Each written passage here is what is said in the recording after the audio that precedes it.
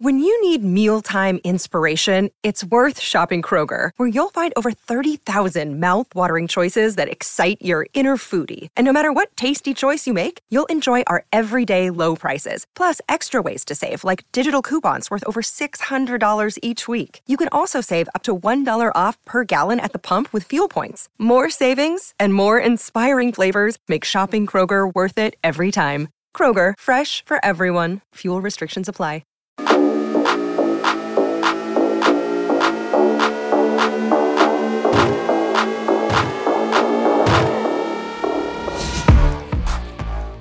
Well, hello and welcome to the Ramon Foster Show, coming to you on my end from Orchard Park, New York. I'm Dan Kovacevic of DK Pittsburgh Sports. He's Ramon out there in Hendersonville, Tennessee, far enough from this mess to avoid the stench. That's what I was going to say. You're probably the only Steeler fan in Orchard Park right now smiling. If it's not, smiling through your pain is what you're doing.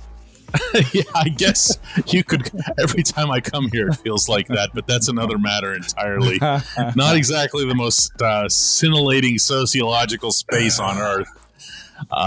38-3 was the final, ugliest loss of the Mike Tomlin tenure. A 1-4 start, almost the ugliest start of the Tomlin tenure. And Moan, you were part of the 0-4 team. Yeah, I was. That fell to that record in London. Why would this be different than that, or is it? I think it's different because we had a lot of the pieces necessary. We had enough veteran guys on our team to actually pull it together to finish out the season at 500, if I'm not mistaken. I'm looking at this group right now, and I see DK, do we call this a revamp, a restart, a rebuild, anything other than a finished team right now? But who would call it that? Who in this, these people, Moan, who in this organization would say, tomorrow at Mike Tomlin's press conference or Wednesday at practice, hey, listen up, everybody. It's a rebuild now. Who's going to do that? You know what? It's nobody in Pittsburgh, I don't think. Well, inside of 3400 South Water Street, the Pittsburgh Steelers headquarters, I don't see that being the case. I will say this. It's earlier enough in the season to where you don't want to believe it. I'll also lean on the side that nobody knows what this looks like in current history of the Pittsburgh Steelers. You legitimately don't, because the team has been, for the most part, above board competitive almost every single year. Like, it's been a lot of those things that we have never seen. We've never been in a position where we're searching for a first round quarterback, so we start to tank. You have your quarterback. You have some pieces of a good team. You have TJ, you have Cam over there, you have Minka over there, you have a bunch of youth that's there or good enough pieces to sustain a good team, but you don't have enough supporting cast to actually get the job done. And there's not enough execution on game day to help me believe that this is a team that's gonna fully compete as we make it through 5 games of this short season right now.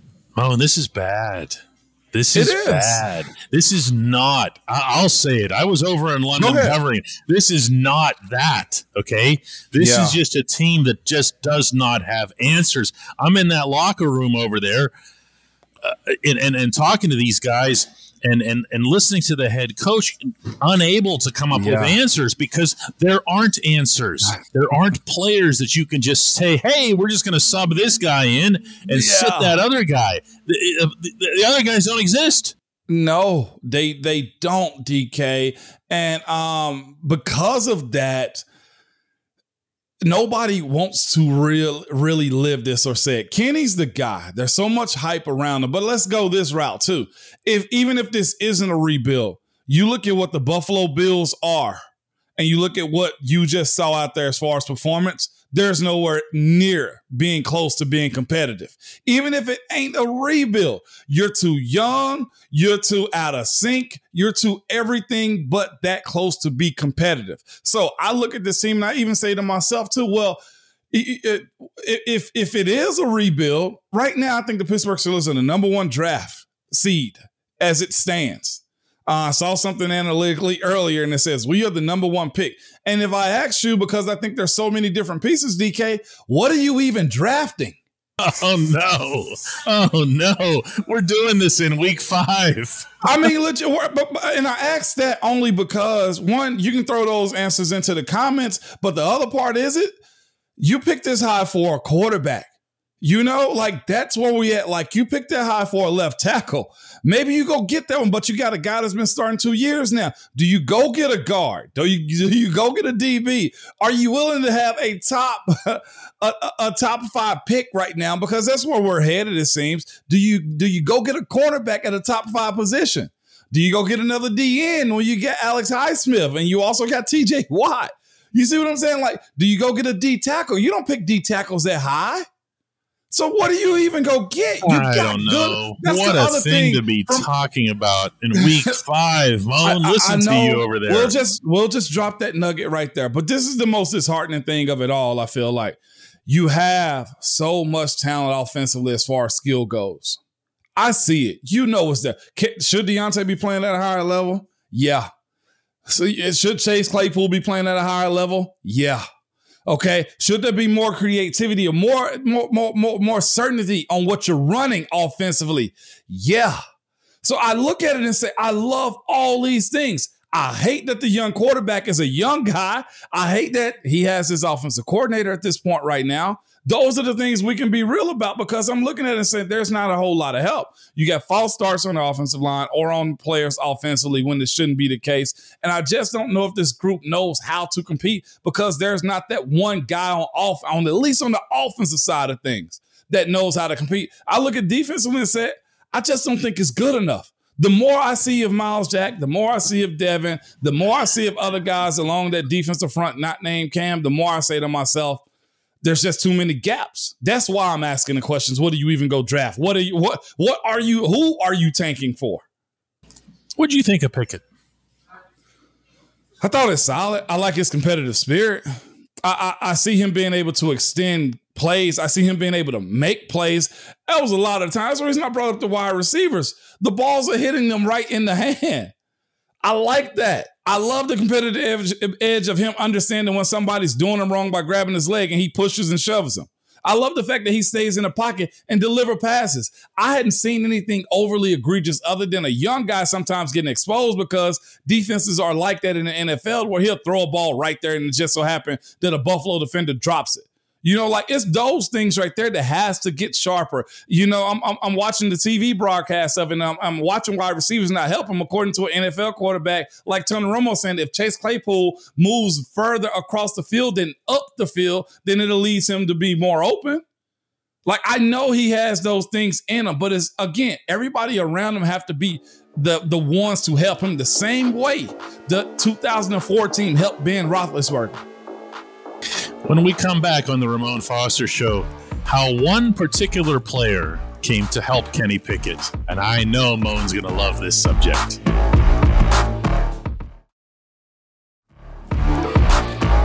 Welcome back to the Ramon Foster Show. And there were a couple of times that Kenny Pickett took some cheap hits. Yeah. And the Bills have that edge to them, and that's going to serve them well over time because they can eat the flags. They don't care about the flags. 15 yards is nothing to them. It's 1/4 of the next play that they're about to execute. Yep. DeMar Hamlin came in late, his former Pitt teammate on Pickett. Yeah. And then we saw, who was it? Zach Lawson. Shaq Lawson. Shaq Lawson came in and got Kenny down low, really ticked him off here. But the big one was the first one. Yeah, it was, man. Go ahead. And all I was going to say is, no, you go with the hit first, and I'll bring up the other thing. I was glad to see James Daniels be down there for his quarterback. That's what I was going to bring up. Whatever fines happen after that, it's supposed to happen. And guess what? If that group ain't right-minded to chip in and help him pay for it, although he's paid enough, well, not paid enough, although he has his own bread, then something's wrong there. That's what you're supposed to do. I like that. I love watching guys defend their teammates. I love watching guys take that next step. Because in that moment, even though James threw his hands up, guess what? He knew that's what he was supposed to do. You know what I'm saying? Like, and from that point on, I'll take whatever fines are coming my way, but there has to be a line in the sand when it comes down to what's susceptible. I know he's a rookie. You don't get that free shot on him regardless. No. And then as James Daniels told us after the game, he said, that's our franchise quarterback there. I just, you can't allow it.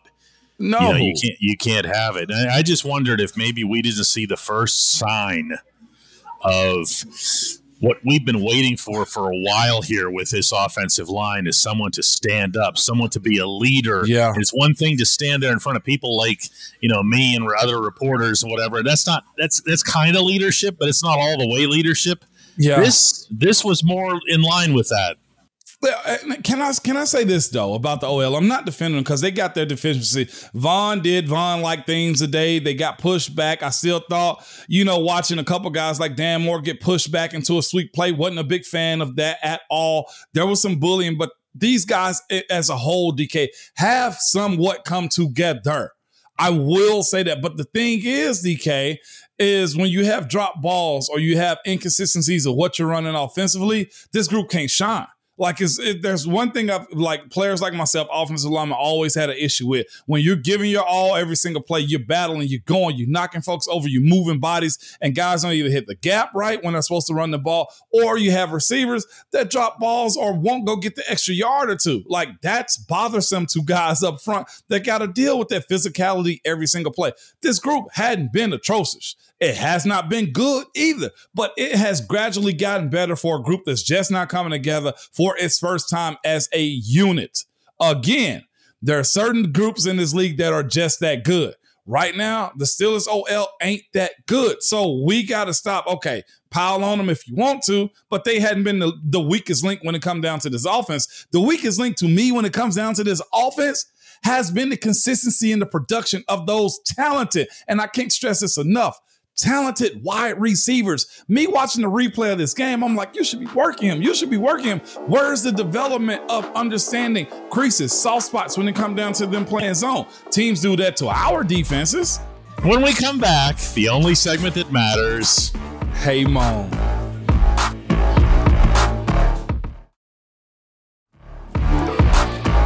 Welcome back to the only segment that matters. It's the Hey Moan segment here on the Ramon Foster Show, coming to you from both Orchard Park, New York, scene of a crime against humanity, and Hendersonville, Tennessee, a scene of Moan celebrating Tennessee's greatness in football. Yes, absolutely. I'll take it, man. I got to have something good on weekends. Yeah, this ain't it. That's for sure here. This segment of the Ramon Foster Show is brought to you by the Get Go Cafe and Market, where it's all about quality. 3 expert chefs fine-tune every detail, so every sub and burger, salad, wrap, drink, and appetizer gets made with fresh ingredients and always tastes amazing. Order your favorites at the Get Go Cafe and Market today. Better believe it. And today's entry comes from David, who asks, Hey, Moan, why is it a bad idea to fire Matt Canada in season? The Steelers always hire in-house anyway, and Mike Sullivan's going to be the next OC. They should dump Canada ASAP. Oh, wow. That's tough. Why hold on to him?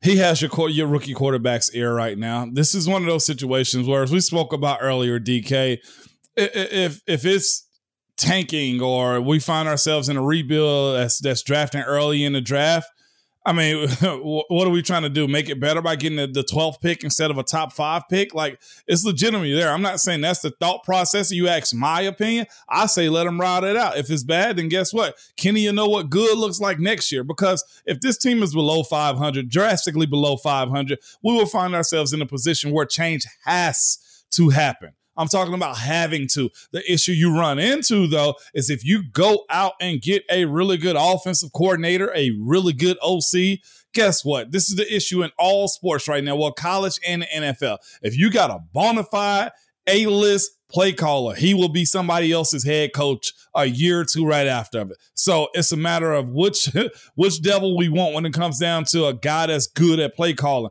What you love to happen is a quarterback that becomes very dynamic, and you have a mediocre play calling, and the quarterback can outcall his OC.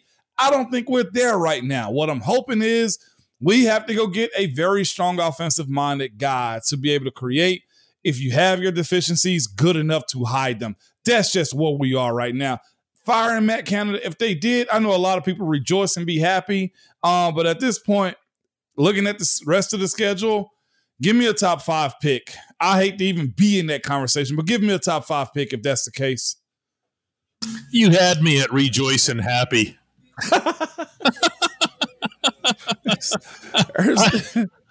I wouldn't have even brought him home on the charter flight. I know. I wouldn't have brought him home on the charter flight after those 2 handoffs late in the game, back-to-back handoffs on first and second down.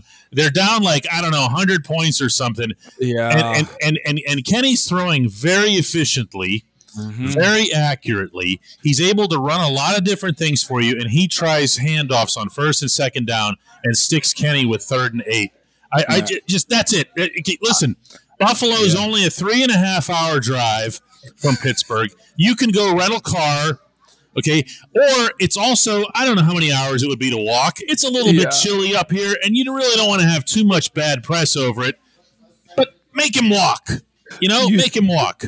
Well, I guess the good thing you can rejoice about, DK, and I saw you ask this question too. You asked the question, who's safe? At least I think it was defensively. If somebody asked it defensively, and to his credit, he said nobody. And that's what he said. Guessing, I couldn't. Were you surprised at his answer to my question? Yeah. He's never that transparent when it comes down to team structure. With that being said, I guess for anybody's concerned, that means coaches, that means scouts, that means players, that means backups, that means anybody can be brought into the fold and say, hey, it's just not good enough. We thank you for your services. So even though I say keep them just because of there could be some nuggets brought out of this Matt Canada or this offensive side of response to losing like this, he did put it out there, DK, and I think it was you that asked that question, and he gave it to you all the way raw. He said anybody. Oh, I'm not even waiting till the second paragraph for that one. Believe me. That's going right after Orchard Park, NY, period. This is new for us, y'all. Buckle up, man. Get a parachute and a life raft. Do not ride on the Titanic. Stay safe. Walk in between lines. Don't walk under ladders. I can go all the way down. It's gonna be that bad. This is breaking the mirror 7-year itch type of bad. If we don't get this thing corrected. Stepping on cracks, breaking mom's back, all of those things, man. To use a term that the locals would appreciate, don't be going in a barrel over Niagara Falls. Because that's kind of how this feels at the moment, Go back home, I guess. Let's do it again tomorrow, Moan. In better spirits. Yeah.